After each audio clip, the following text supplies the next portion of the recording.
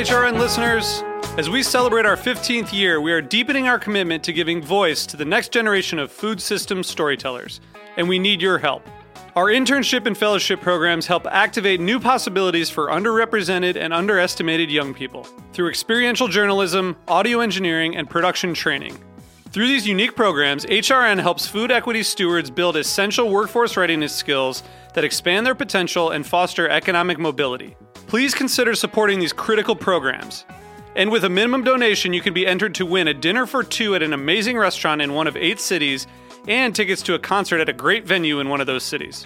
We have incredible partners across the country who have donated, as they also share our passion for helping to educate the next generation of food systems storytellers.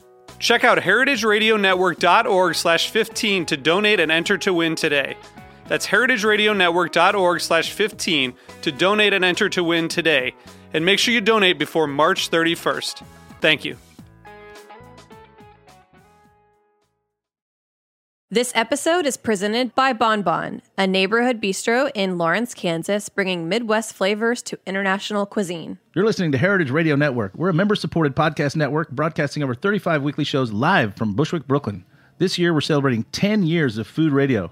For the past decade, we've been taking you behind the scenes of farms, restaurants, breweries, school cafeterias, bars, and more. It's been 10 years, and we're just getting started.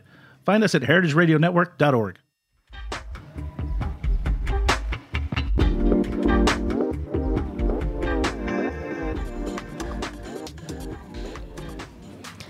This is Meant to Be Eaten on Heritage Radio Network. I'm your host, Coralie. Megan Elias is the author of Food on the Page, Cookbooks in American Culture, as well as 4 other books on American food history. Her work explores the history of food and culture through food writing, markets, and home economics. Thank you so much for joining me today. Thanks for having me.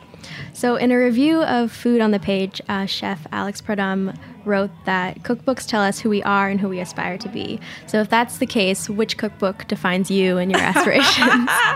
Oh, that is a great one. Oh my gosh. My aspirations and me.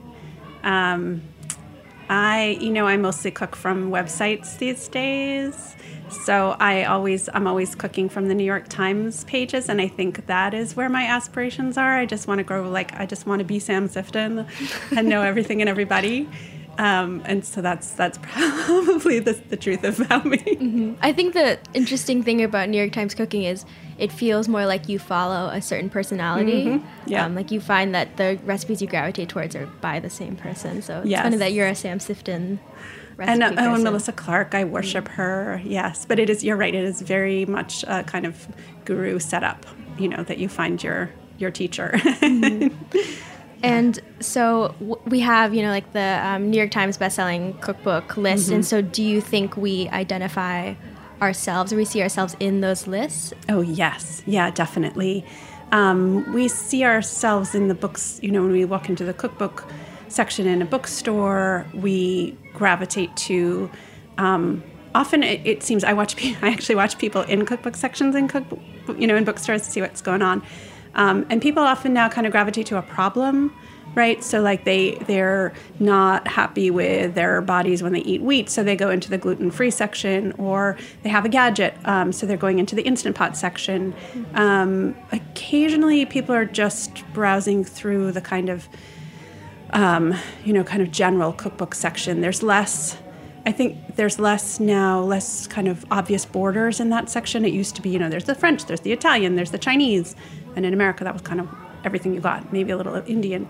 But now those borders are much more open, and when you're in that section, you don't know what the next book on the shelf is going to be.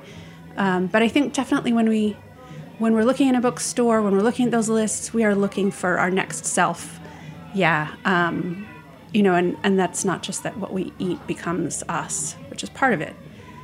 But that we present ourselves to the world through the cookbooks that we're using, or just that are lying around in our houses, or that we're talking to people about. Mm-hmm. Yeah. So in finding our next self, is it that once we solve said problem, we achieve our next self, or is it you are inhabiting fully this other cookbook author's life and aspirations?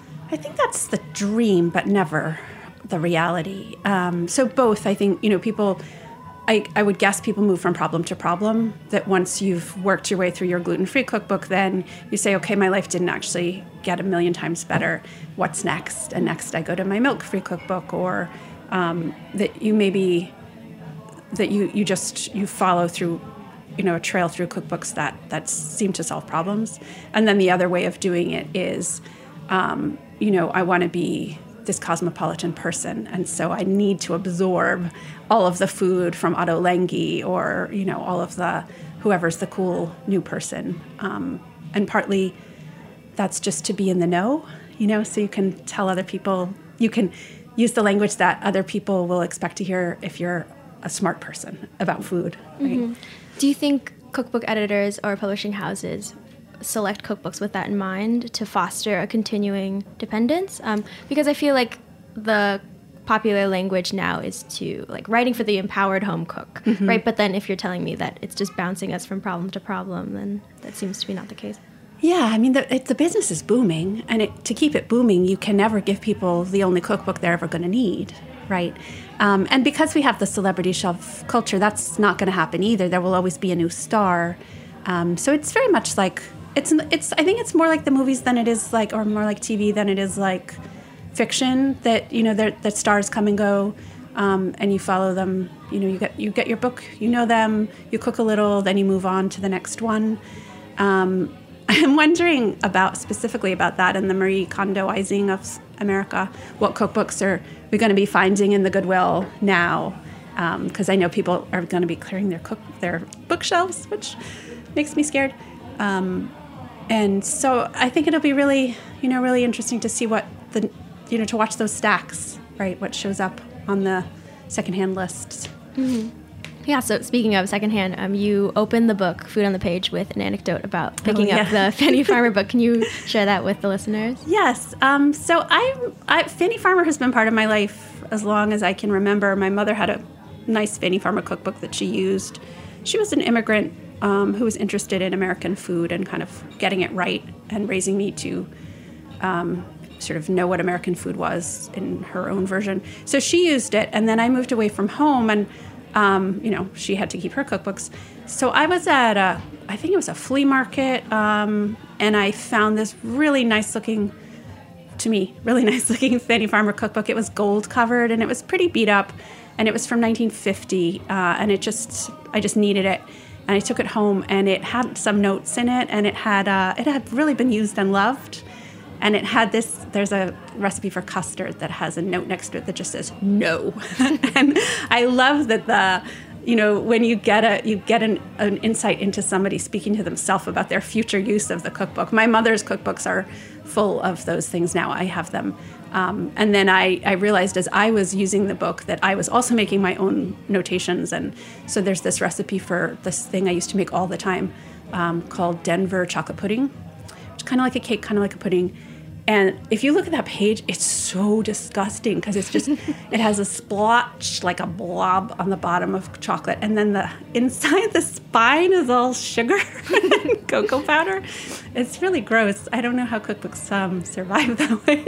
And that, and if somebody picked this up years from now, they wouldn't know who I was, but they would know that I was a really messy cook and I really liked that recipe. Mm-hmm. So you write that cookbooks are full of words about food, but they don't tell us necessarily how people eat. So what do you mean by this? Well, so we know that these are the concepts and the materials in cookbooks are things that the author can assume the readers are somewhat familiar with, unless there's sometimes you find a big long list at the back of how to find these rare materials to cook with. Mater Jaffrey had that in her first books. But they tell us what the language of food is at the time, but they don't tell us what people are actually cooking in their houses. There's no direct evidence unless you have somebody's journal and they're saying, I cooked this recipe from Julia Child, or I cooked this today. And as you've talked about I'm sure on many episodes, people haven't considered cooking in the domestic sphere important enough to record. There have been some federally funded studies of what people really eat over the years, but they're not widespread, they're not multicultural usually. they even sometimes don't really cross class because they're often interested in what people who don't have a lot of money can feed themselves. So we don't know a lot about really what people ate. But I think that doesn't mean that cookbooks aren't really, really important, that they're telling us a lot about what people think about food and what they think about the edible world around them, too. Mm. And for that, I love them. I think we have to find other ways of figuring out what people ate. Mm-hmm. Yeah, in reading what your history of cookbooks, it seemed that people turn to cookbooks to kind of flex intellect or economic muscle. Yeah. So why is it important to understand what people are eating in those in-between times? Well, partly for the difference is really interesting too, right? If you're reading about Lobster Newburgh, but you're only ever making roast chicken, there's an interesting world in there. Like there's a fantasy world that has to do with places you've never been and flavors you're never going to taste. So that becomes part of your life. And I like your use of the word intellectual. I think that what we're kind of missing is like an intellectual history of food in America. Intellectual historians do not involve themselves with food at all, or with women for the most part, unless women have written books of philosophy. So I think we really need to turn towards thinking about words about food and how they do and don't intersect with behavior about food. So if a cookbook is telling everybody, this is how you cook something, and nobody's cooking that thing, it's sort of like fantasy fiction, right? It tells us about dreams that we have that we can't fulfill, and I think that space in between dream and fulfillment is really tells you a lot about the world, right? What's the shape of the society? Mm-hmm. So you have the New York Times cooking app, right? So to me, browsing that feels so much like browsing Instagram, where I save a lot of things that I have no intention of making, but it's kind of like this fantasy, right? Yes. So do you think that is our modern day equivalent of this example with the cookbooks? Yeah, very much. And our equivalent of gourmet too, right, which is dead now, but that was a place where people could look at pictures of food that they were never going to make, but that they loved knowing about. They loved knowing that they knew about it. There's a lot of the pleasure of connoisseurship that's involved in thinking and writing about food and Instagramming about food. And that just that impulse, I think, is also a kind of understudied part of culture, the desire to be knowledgeable publicly about something. And it happens so much in food. So across class, across culture, in a way that it doesn't with art, right? Not that many people talk about differences amongst abstract painters, Yeah, why do you think that is? Why people don't talk about art? Or why people are more inclined to have strong opinions about food and claim to know a lot about food? Because everybody believes that food and culture are connected. They believe that culture is expressed through food, and they believe that I think this is something that people believe unconsciously, that they express something when they choose a food. Definitely when you Instagram it, you're telling somebody something. You're telling the world something through your food. And everybody has a claim to that, right? Everybody's grandma has a specialty. Or everybody, has a burger they really love at a particular place, right? It's something that everybody has some kind of access to. And even if it's food trouble, right? I always think back to Dorothy Allison's memoir and the meals that she remembers eating that were just the bare minimum her mom could get on the table with the feeling that she was feeding her family. And, it was saltines with ketchup, I think, was what it was. But it was an expression, right? Her mother was saying, I'm feeding you guys with those crackers and ketchup. And those things might be dismissed as not proper, not real food in any way, but they were, they fed the kids. Mm-hmm. Yeah, you talked about expressing yourself through an image of food, and I asked this question, I think, on every episode, but still have not gotten an answer I'm satisfied with. But a great example, I feel like, is pizza pictures here, where everyone takes the same exact pictures of the same iconic Roberta's pizza against the wood table and the wood background, with or without their dining partner. And what does that achieve for the person taking the picture, but also the community they share it with, to have the same exact photo? Right. It's like when you your friend posts a picture of themselves at the Eiffel Tower. I made it. I got there, right? I got to the famous pizza. I knew that it was famous. I knew that you guys would know what it was when I posted it. So it's like a acknowledgement to the crowd that they know it's a currency, right? It's my way of saying I'm in the know. And it doesn't take a lot of, this is what I love about cultural capital, right? It doesn't actually take that much actual capital to have cultural capital. And I think that's another way of answering the question about why everybody can speak through food. And everybody knows they can speak through food. Even if what they want to say is, oh, we don't go for that fancy stuff. That's still a really strong statement about what you do and don't do.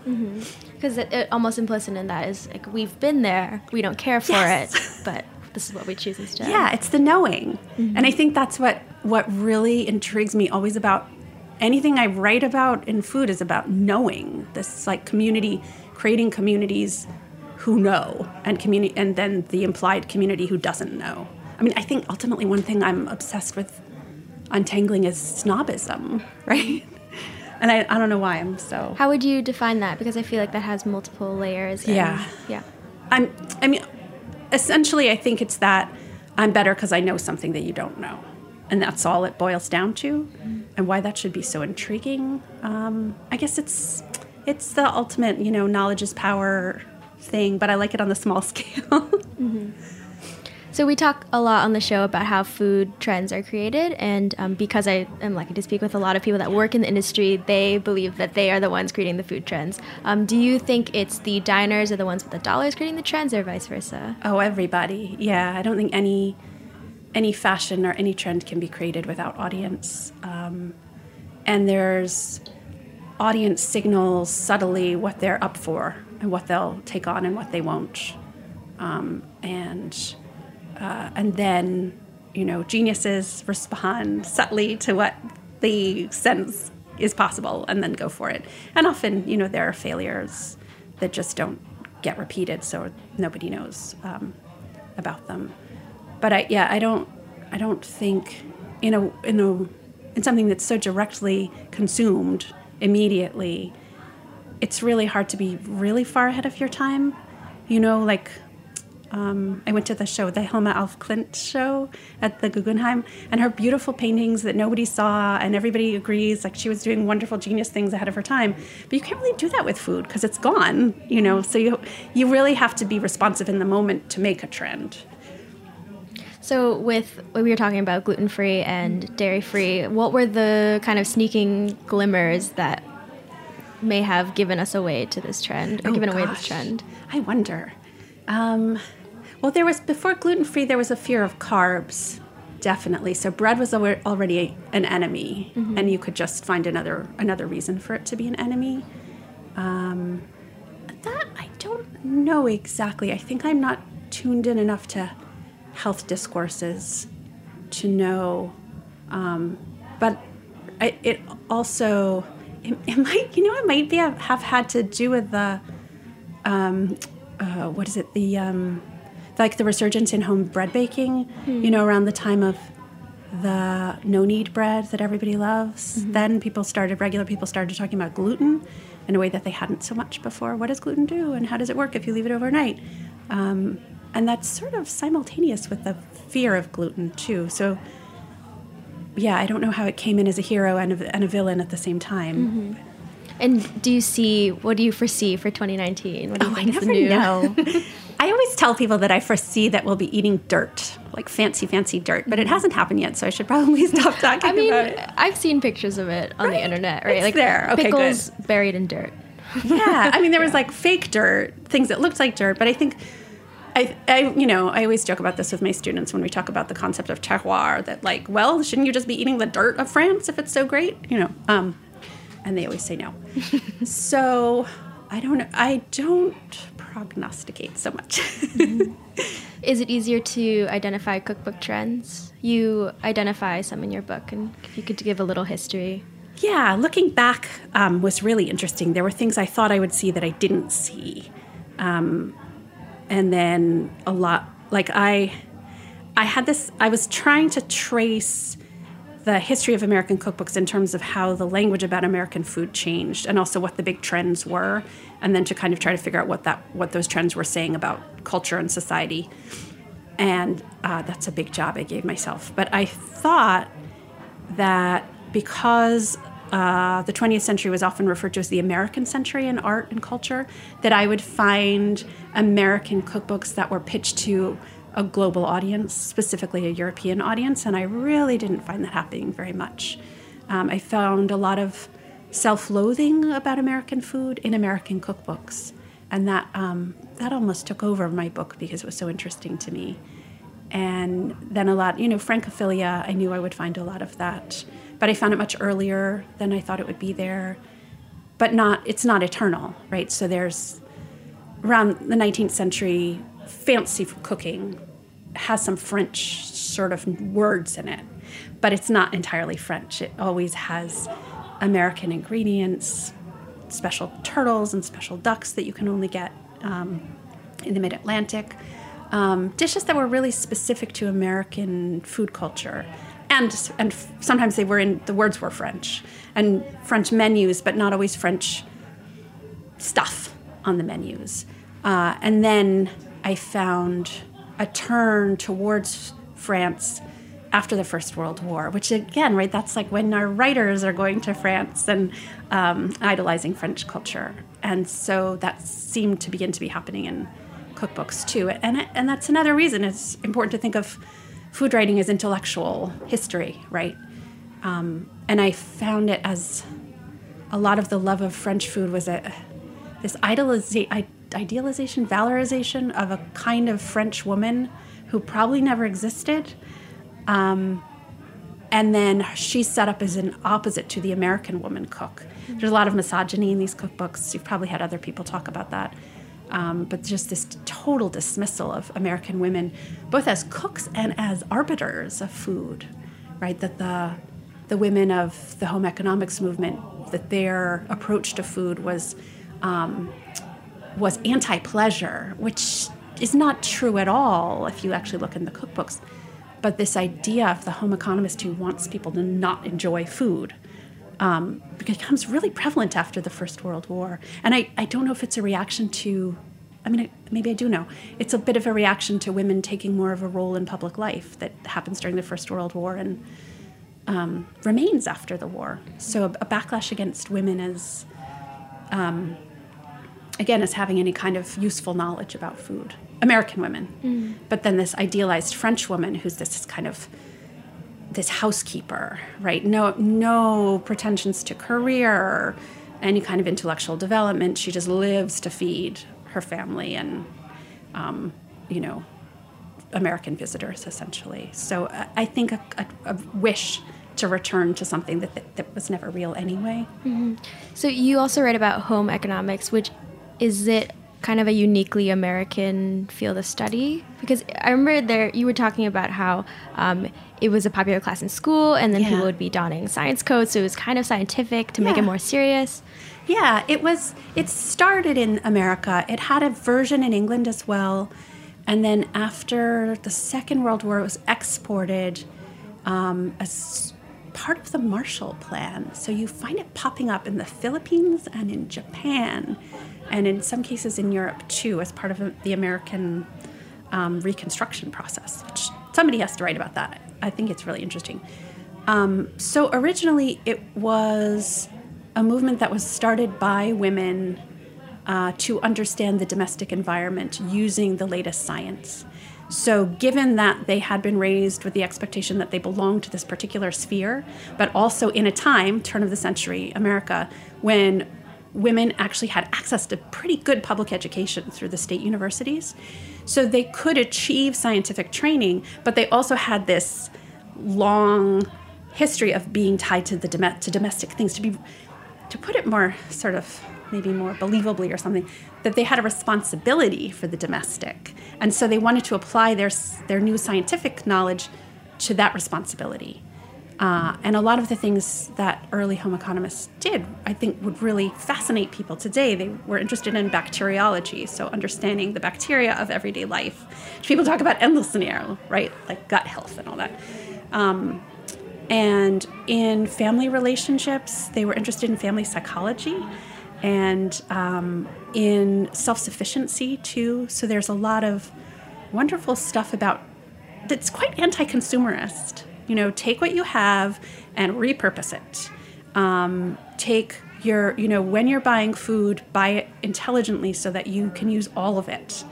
And know, what are recipes that you can use more of, cheaper things. So really a reaction to the growing consumerism in the early 20th century and a movement to try to keep people smart, which pretty much lost out as far as I can tell. I mean, myself as a shopper in a supermarket, I'm not using I don't have any home ec training. Maybe that's the problem. Would the women taking these classes come in with already the knowledge of basic cooking and they just wanted to apply a scientific lens over it? Or is it just like a building from the ground up, a new way of approaching cooking? Most of the students would have had some kind of cooking experience with their mothers. Okay.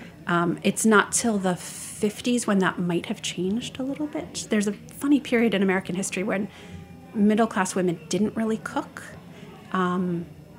And then they had to because the servants that they used to hire can have better jobs. So there's this thing you've probably heard of when people talk about the servant crisis, which is, so like late 19th century, mid to late 19th century, women were always complaining about upper middle class women were complaining about the servant crisis and we can't get any good servants and you get one and you can't keep her and what the hell is wrong with these girls? And, what the other side of it is increasingly good opportunities for women in the workforce, better jobs for women. And nobody apparently wants to work in somebody else's kitchen if they can do anything else, which I think is really telling. So that's when middle-class women begin to have to cook for their families and really do the cooking and not just tell somebody else what they want. This is Meant to Be Eaten on Heritage Radio Network. We'll be back after a short break.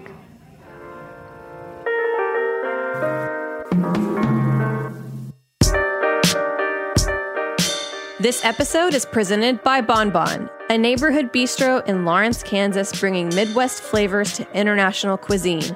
Bon Bon is a place for friends and neighbors to come together and enjoy good food and good company. The heart of Bon Bon is filled with love for the community of Lawrence, Kansas, for the staff and suppliers that put food on the tables, for quality local ingredients, and for fun creative dishes. Learn more at bonbonlawrence.com.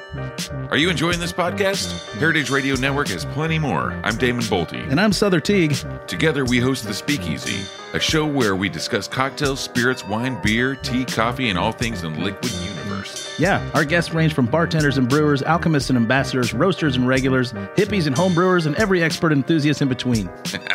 Browse episodes of The Speakeasy wherever you listen to podcasts and on heritageradionetwork.org. So we were talking about the quote-unquote American century and how you discovered there's a lot of self-loathing and instead of this huge celebration of American nationalism. So what is up with the persistent belief that there is no American cuisine? Oh, yeah. I think the problem there is that the idea of cuisine is just fundamentally French. So when anybody uses the word cuisine to begin with, they're talking about France and they're talking about a set of rules and a set of dishes, which I think also doesn't apply to France, but I'm not a French food historian. But just knowing the little I know about the cultural diversity of France, I don't think there's such a thing in France either. But the problem with the U.S. is it clearly doesn't have one culture. It's multiple cultures, and everybody's eating everything, so that you can't say, yeah, we have one set of dishes. When people when they tried to think about what was common to a lot of people, what is a food that everybody, they would say, knows about, the things they could come up with were hamburgers and hot dogs and Coke, and that didn't seem like it couldn't be your cuisine. But what if it is? So either way, I think the problem was a problem of concept rather than a problem of what's out there. Who needs a cuisine anyway, right? So it's you only need a cuisine if you're you need to judge your cuisine against somebody else's cuisine, or you need to teach somebody how to make everything in this cuisine. And when is that ever possible in the world or desirable? So you are one of the few writers writing about the history of cookbooks, and why have cookbooks not been taken so seriously as historical texts? Because it's women's work and women's writing, and that's for so long has not been taken seriously. And because it's something that happens every single day, which should make it really important, but makes it unimportant. It's the quotidian, and so, so much of the quotidian is not taken seriously, and I would argue should be. It has a lot also to do with, it's subjective often, right? It has to do with personal feelings and personal pleasure, and that's on the wrong side of the reason-emotion dichotomy that's always made in intellectual circles. So it has a lot, food has a lot of strikes against it. Mm-hmm. So how would you compare and contrast something like art history versus food studies? Why does art history have so much more theory and like a more, structure, maybe even a higher class? Yes, definitely. I think it has to do a lot with the permanence. So it's hard to make something serious that's ephemeral. And that, now in the contemporary art scene where we have so many more people doing, site-specific art and performance-based art, I think that's art history is going to have to, and art criticism has to catch up to that, to the, how do you judge the ephemeral? So I think that's probably a big part of it. Also the collectability of art, the value on the market, that a painting can become more and more expensive as time goes on, and when something is expensive, it seems important to our society at least.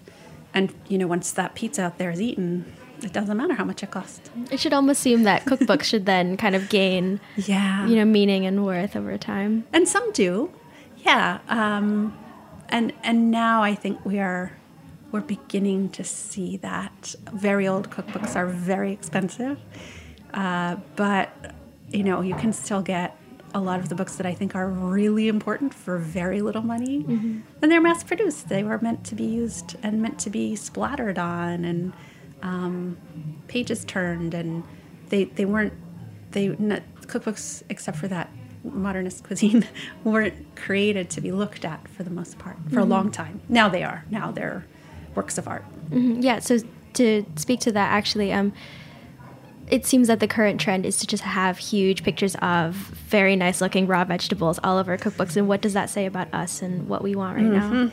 Yeah, that really intrigued me, and I had to figure out why it was happening. I think, so this is my argument, I think it comes out of an innovation in printing technology, visual printing technology that happened in the 1980s that made it possible for a picture to look beautiful longer.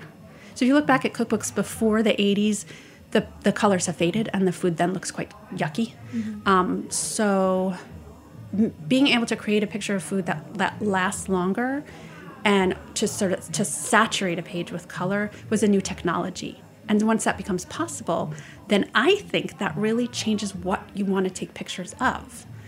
Because a big radish, like a big picture of a radish, can kind of fit into our understanding of what's artistic, like a still life. But a picture of a pot of stew is less aesthetically pleasing in a way. If you think of just like looking at a bowl of chili, the finished product is not necessarily as beautiful as the raw material in the case of food. But I don't know if that may just be an aesthetic. I think it's an aesthetic trend, and it coincides with Alice Waters really perfectly, right? So this ability to take a picture of a perfect peach comes right about at the same moment that you have this woman saying there's nothing more perfect than a peach. Don't cook it, don't mess with it, just worship it. Mm-hmm. Yeah, it's almost also that a picture of a radish is more timeless than a picture of a stew, and that it probably will look the same for years to come. Yeah. So how much of our taste is really our own versus kind of manufactured in us? I have no idea. I mean, I'm so cynical, and I would say everything is culturally manufactured. Mm-hmm. That you have some taste buds, but they get trained early to like what your parents say you should like, or if you're, pig-headed, to not like what your parents say you should like. Yeah. So after I read a bit of your book, I had for weeks been thinking about blood oranges and blood orange cake. And then I realized that Amazon was advertising blood oranges or blood orange olive oil to me, and Whole Foods was advertising. And so I was thinking, oh my God, do I even care about this, or is someone else telling me to make this? Right. Yeah, so let's go back to your book. You actually start way back in 1796. And so what did food media / trends look like then? You write about Amelia Simmons. And what do they look like then? Food trends then, we only know what the food trends were at this point for the wealthy, people who had staff cooking for them.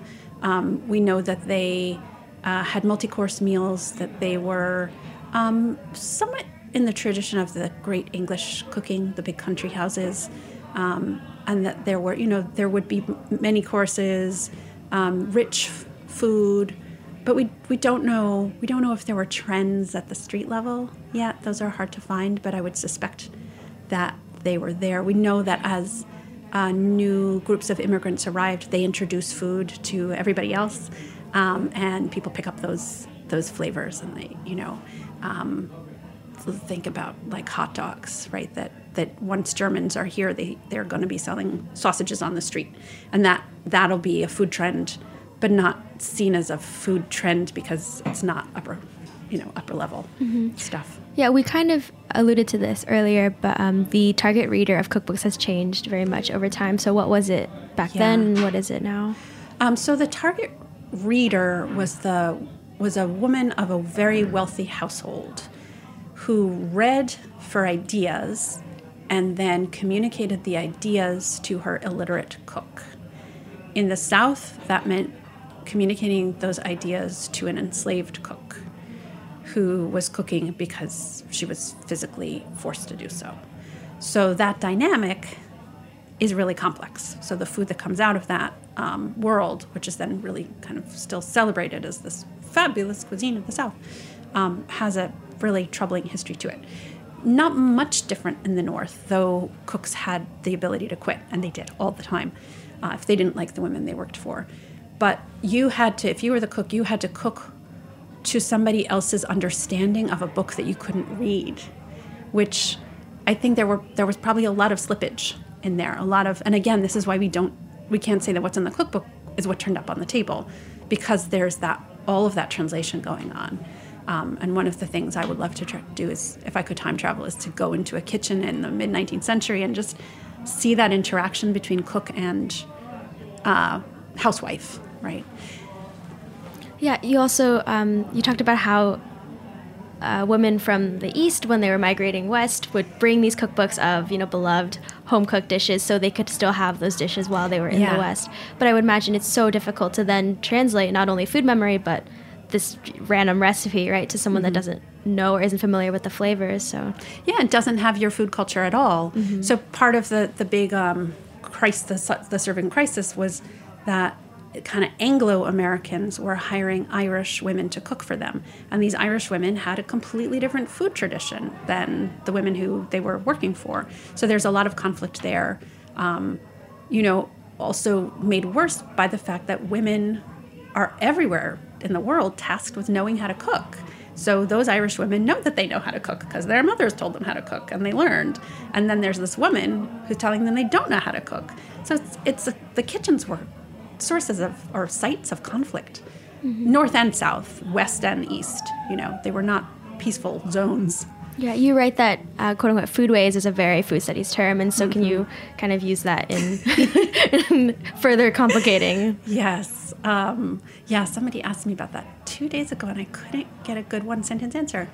Foodways are the ways that we deal with food, right? And so those are shaped by our culture. They're shaped by our environment. They're shaped by technologies available to us. They're what we do with food. So we were talking about food trends earlier and how you actually believe that it's a little bit of everybody. What I've been kind of noticing is that it seems that there is, I guess it's across disciplines, but there's a trend created at the quote-unquote high culture and then it descends to low. And so can you give an example of this and why do you think it's posit true? That happens? I think so. I feel like, so the one I always come back to, and I don't know why, is I feel like the Southwest chicken salad, right? I feel like at one point that might have arose from the slow food movement, where it's like an interest in just being super organic and fresh and Californian, right? And then it's now on every airplane menu. Yes. Yeah.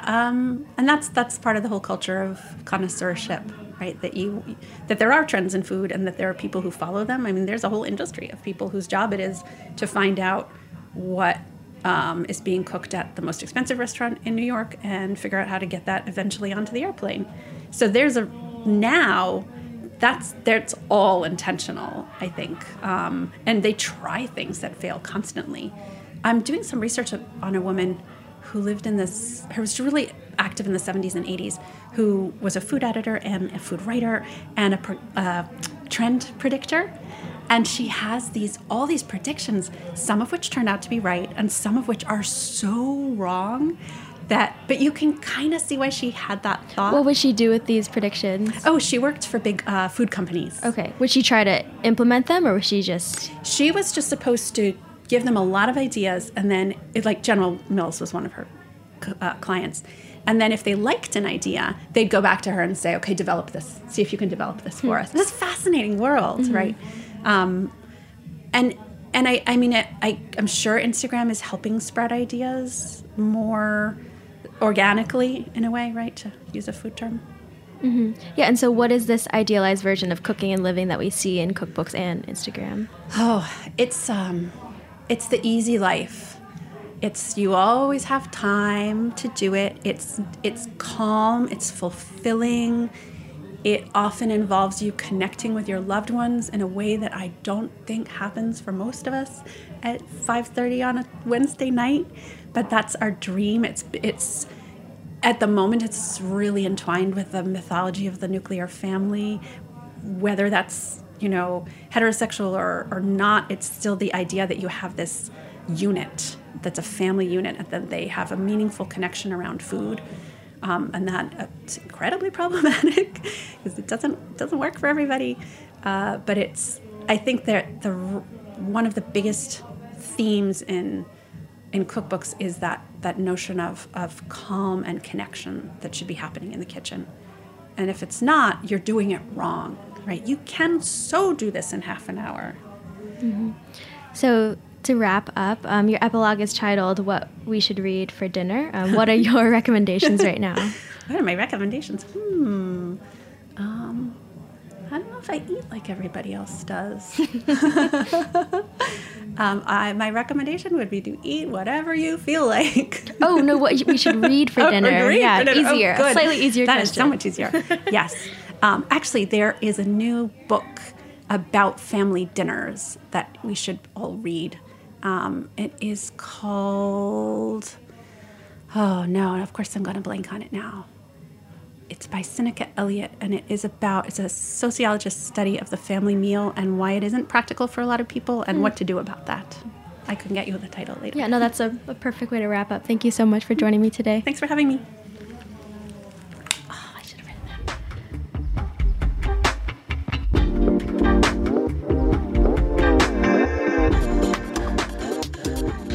that. Thanks for listening to the Heritage Radio Network, food radio supported by you. For our freshest content and to learn more about our 10-year anniversary celebration happening all year long, subscribe to our newsletter. Enter your email at the bottom of our website, heritageradionetwork.org. Connect with us on Instagram and Twitter at heritage_radio. You can also find us at facebook.com/Heritage Radio Network. Heritage Radio Network is a nonprofit organization driving conversations to make the world a better, fairer, more delicious place. And we couldn't do it without support from listeners like you. Want to be part of the food world's most innovative community? Subscribe to the shows that you like, tell your friends, and please join the HRN family by becoming a member. Just click on the beating heart at the top right of our homepage. Thanks for listening.